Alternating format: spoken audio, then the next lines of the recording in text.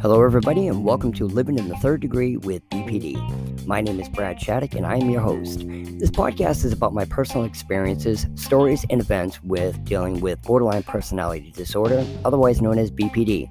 My experiences with BPD is due to my wife, now ex-wife, who I have been with for 34 years, was diagnosed with BPD in 2012.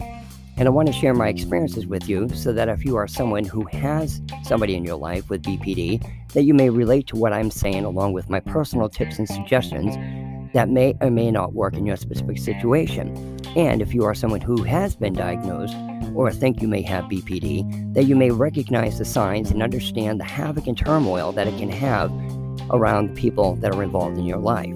Let me caution you that I am in no way qualified or certified in the field of mental health, and that my personal suggestions are merely my personal opinion and do not recommend that anybody take any mental health therapy into their own hands, but to personally seek out the help from a professional in the field of mental health.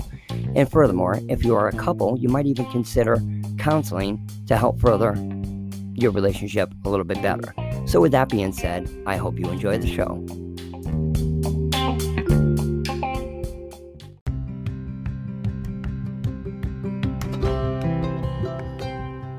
Hello everybody, Brad Shattuck here, your host. I got a question for you. How many of you love to read but just don't have the time? I myself am one of them. In the past 3 years, I probably read one book, and even then, it was a task. Audible.com can offer Audible books. Listen to them anytime in your car, when you're shopping. You can get books read that you normally wouldn't be able to. It's so convenient. And our listeners can get a free 30-day trial with 2 free books, which is like a $60 value. It's a great offer. They have titles from thrillers, love, romance, learning, you name it. You can specifically read up on disorders, mental health disorders, borderline personality disorder, DBT, dialectical behavior therapy. You name it, they got thousands and thousands of titles. Get reading done that you normally wouldn't have time to do. Like I said, our listeners can get a 30-day free trial with 2 free books. Go into the show notes, you'll see the link there. Click it, and again, thank you for listening.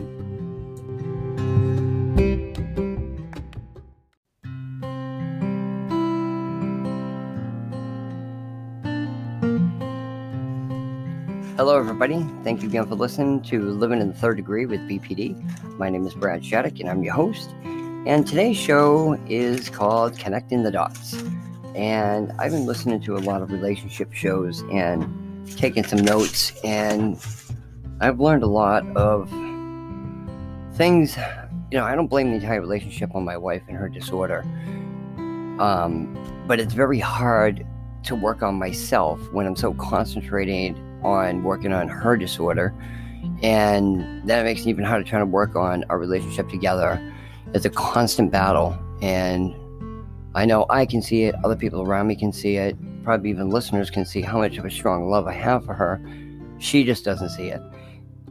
But again, with the, analogy of men are from Mars, women are from Venus, Martians and Venusians, we have different languages, different interpretations, different expectations.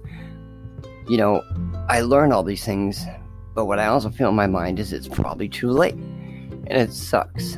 And I hope to God it's not. But I listened to a few shows the past few days, and I wanted to share some things with you. And I'm hoping some of the things that I can share with you, maybe you can, salvage your relationship before it gets to the point like me. I'm being with somebody for 34 years. I don't know anything except her. I don't want to know anything except her. I don't want to be with anybody else except her. And I'm willing to take on the fact if she doesn't get help for herself right now, I can deal with that. I'm willing to deal with that, But it's to be able to get back in there, because my other episode that I put, the longer I'm away, the more of Satan I am. And I realized that before. After a month of her not letting me talk to her, speak to her, text her, come on the property, turned into separation and divorce. The longer I'm away, the harder it is for me to get back in there. So I took some notes down of some episodes, and I wanted to share some of that stuff with you. So with that being said, let's get on with Connecting the Dots.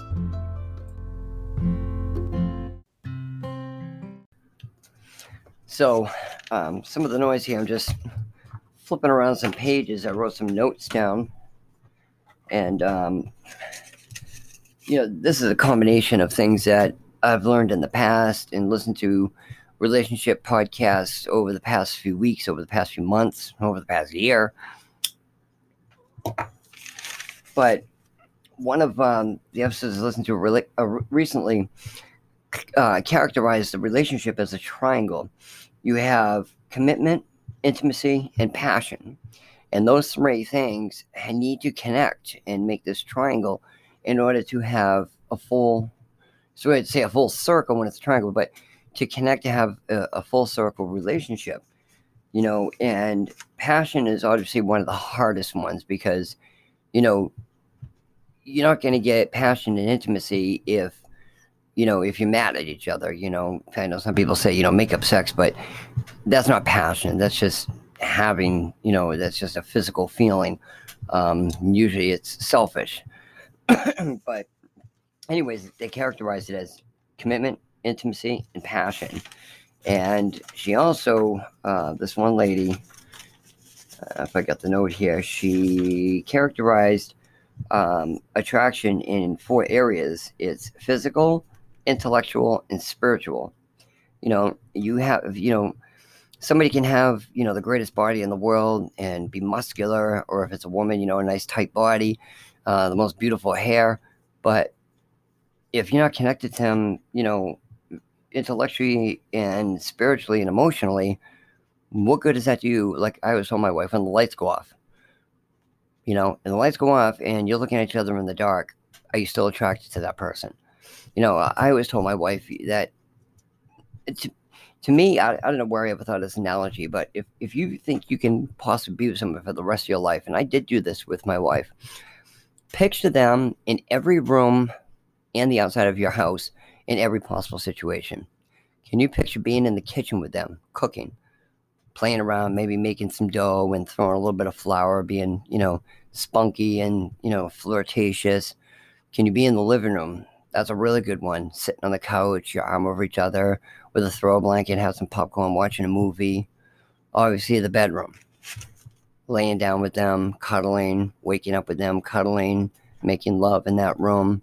In the bathroom, brushing your teeth together in the morning, while she's putting her makeup on, maybe nudge her in the shoulder a little bit of flirtiness, and, hey, what are you doing, And then outside, sitting down, crossing your legs, laying back in a resting chair with your arm over each other, just talking about, things of the day. And then as the sun goes down, and you're sitting out there just looking off into the woods or, whatever the case may be, city background or whatever. But I've always said, picture yourself in every room in the house, in every possible situation.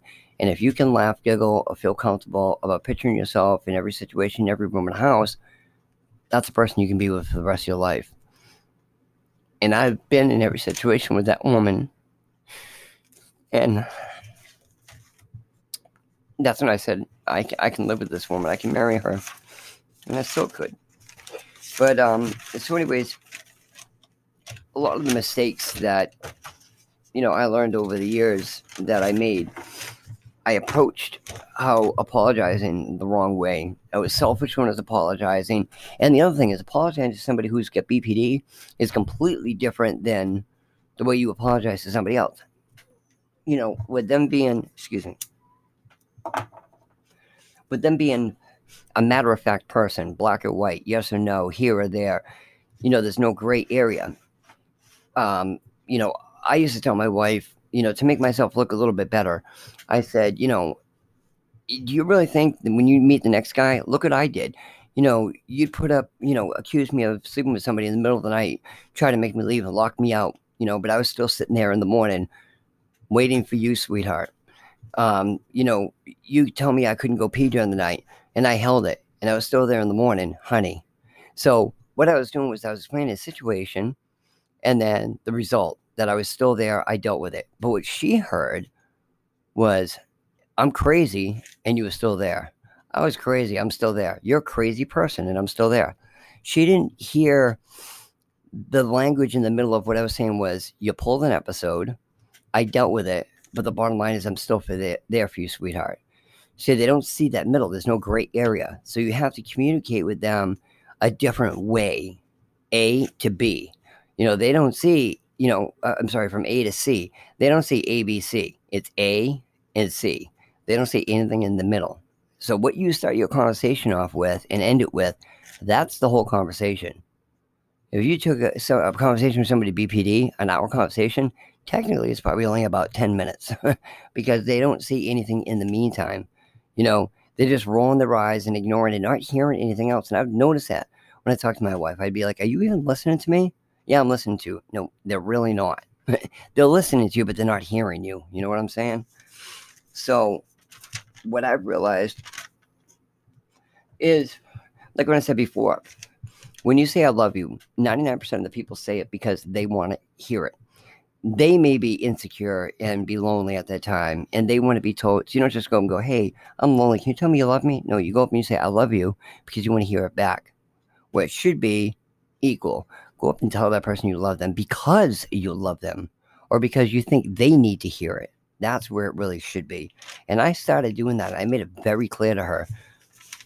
And that, to be honest with you, did work. It really did. I told her, if you don't feel like saying it back, don't. For whatever reason, I don't even want to know.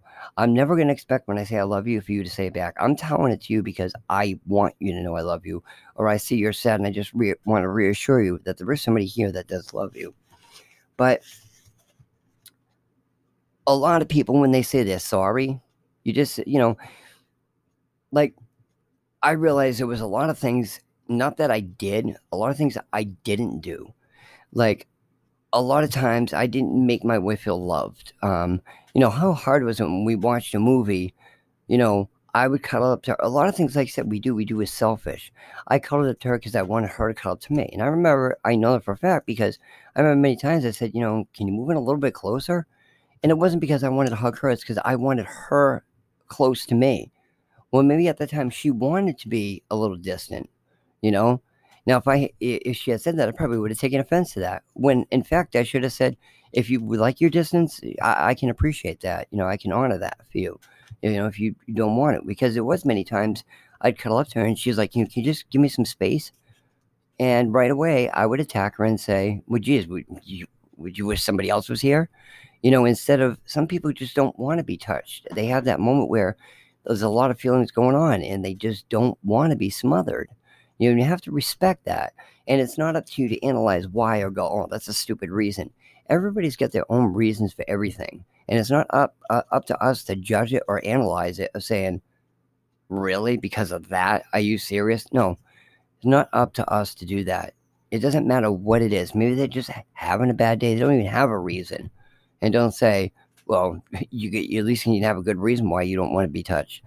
No, it's not up to us. That's personal. There's a lot of times we have to give people boundaries. And if you smother people, as much as people want to be loved and people with BPD want to be loved, sometimes we do need space. So, with asking for forgiveness, the first thing you have to do is, I'll keep saying this, it's to, where was it?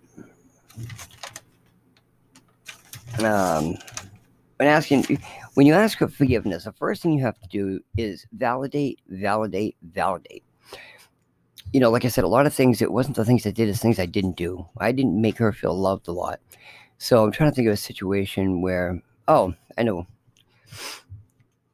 When we're like watching a movie or something, and my phone would, beep saying I either got a Facebook message or a text message, I'd reach for it down and grab it. And she would say, "Unless it's an emergency, somebody's going to call you, do you really have to grab and look at your text while we're having our time together?" And I remember I never really took offense at that much because that is kind of rude. But the first thing you have to do is validate. So what I could say is, first of all, I understand, I can see that made you upset. So validate the feelings. I saw that made you upset.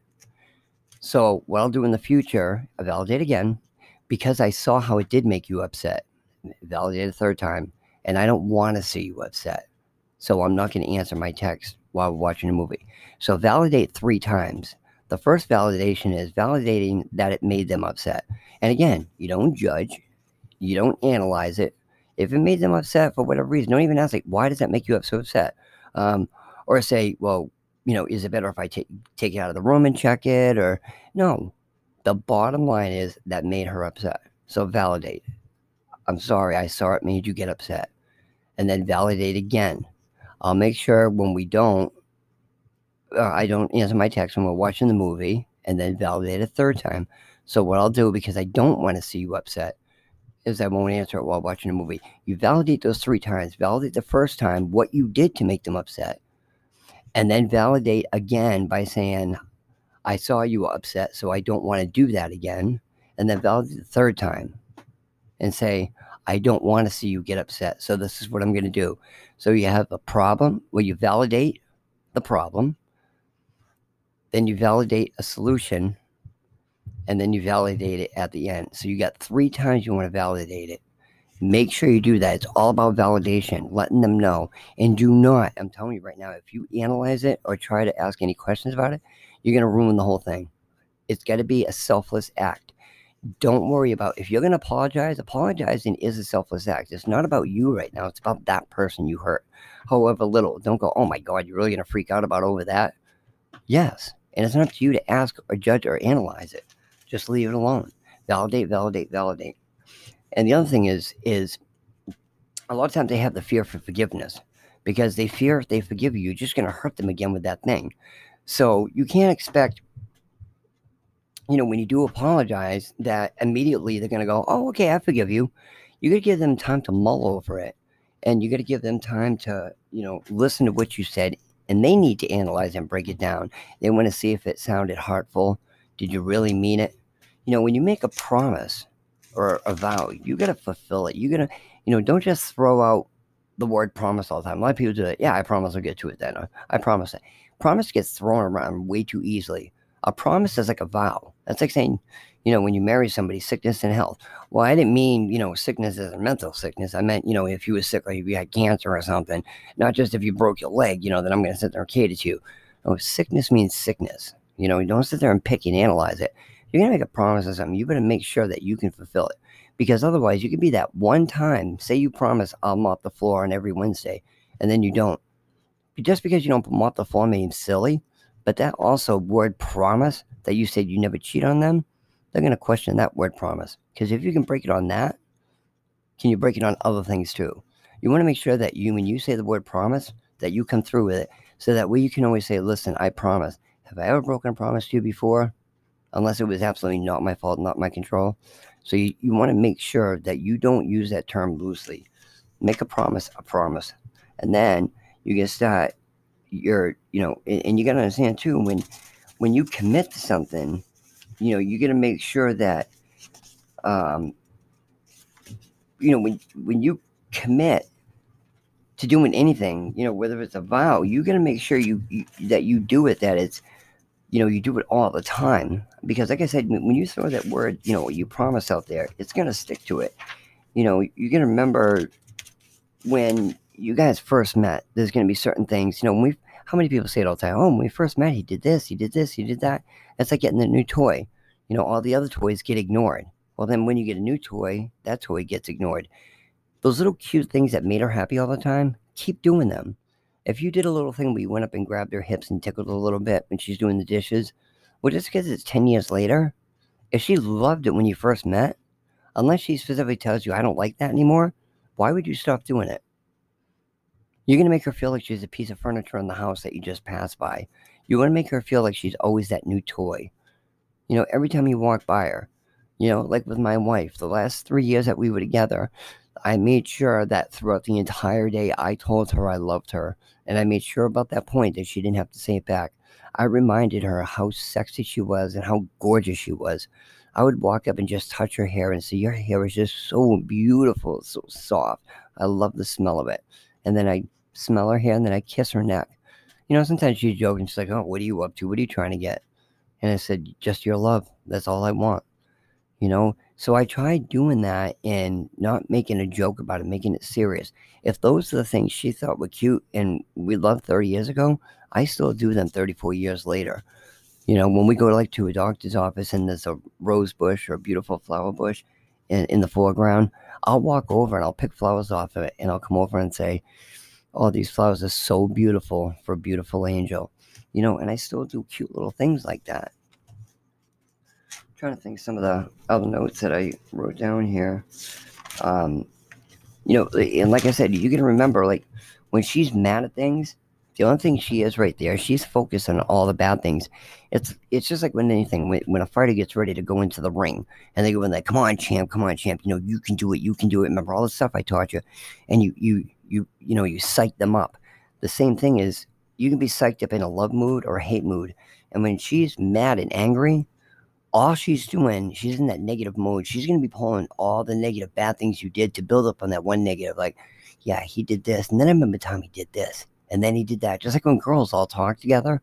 So you're going to remember, the more bad things you do and hurtful things, she's going to build that castle up. And it's going to be harder for you to try to knock it down to get back in. Like I said, she's going to be the fear of forgiveness. She's going to be feared to forgive you for you to just hurt her again on that one thing. And if you keep repeating that same thing over and over, you can say sorry a million times, but that sorry meant nothing, and that promise meant nothing. And now your sorries and promises don't mean anything for anything. So these little things can add up that cause a lot of damage. It's like a boat. You can have a little hole in it, and a little hole there, and a little hole there. And it doesn't matter now if you hit an iceberg or have one more little hole. It's going to sink the same way. So you can have a million little holes or one big hole. So you know what? Right from the beginning, watch out for the icebergs and don't lay your boat on nails. But I'm trying to think. Some of the notes I wrote down in here. And you got to remember, anytime somebody argues, pain leads to anger. Okay? And like I said, anger attracts all the other angry things.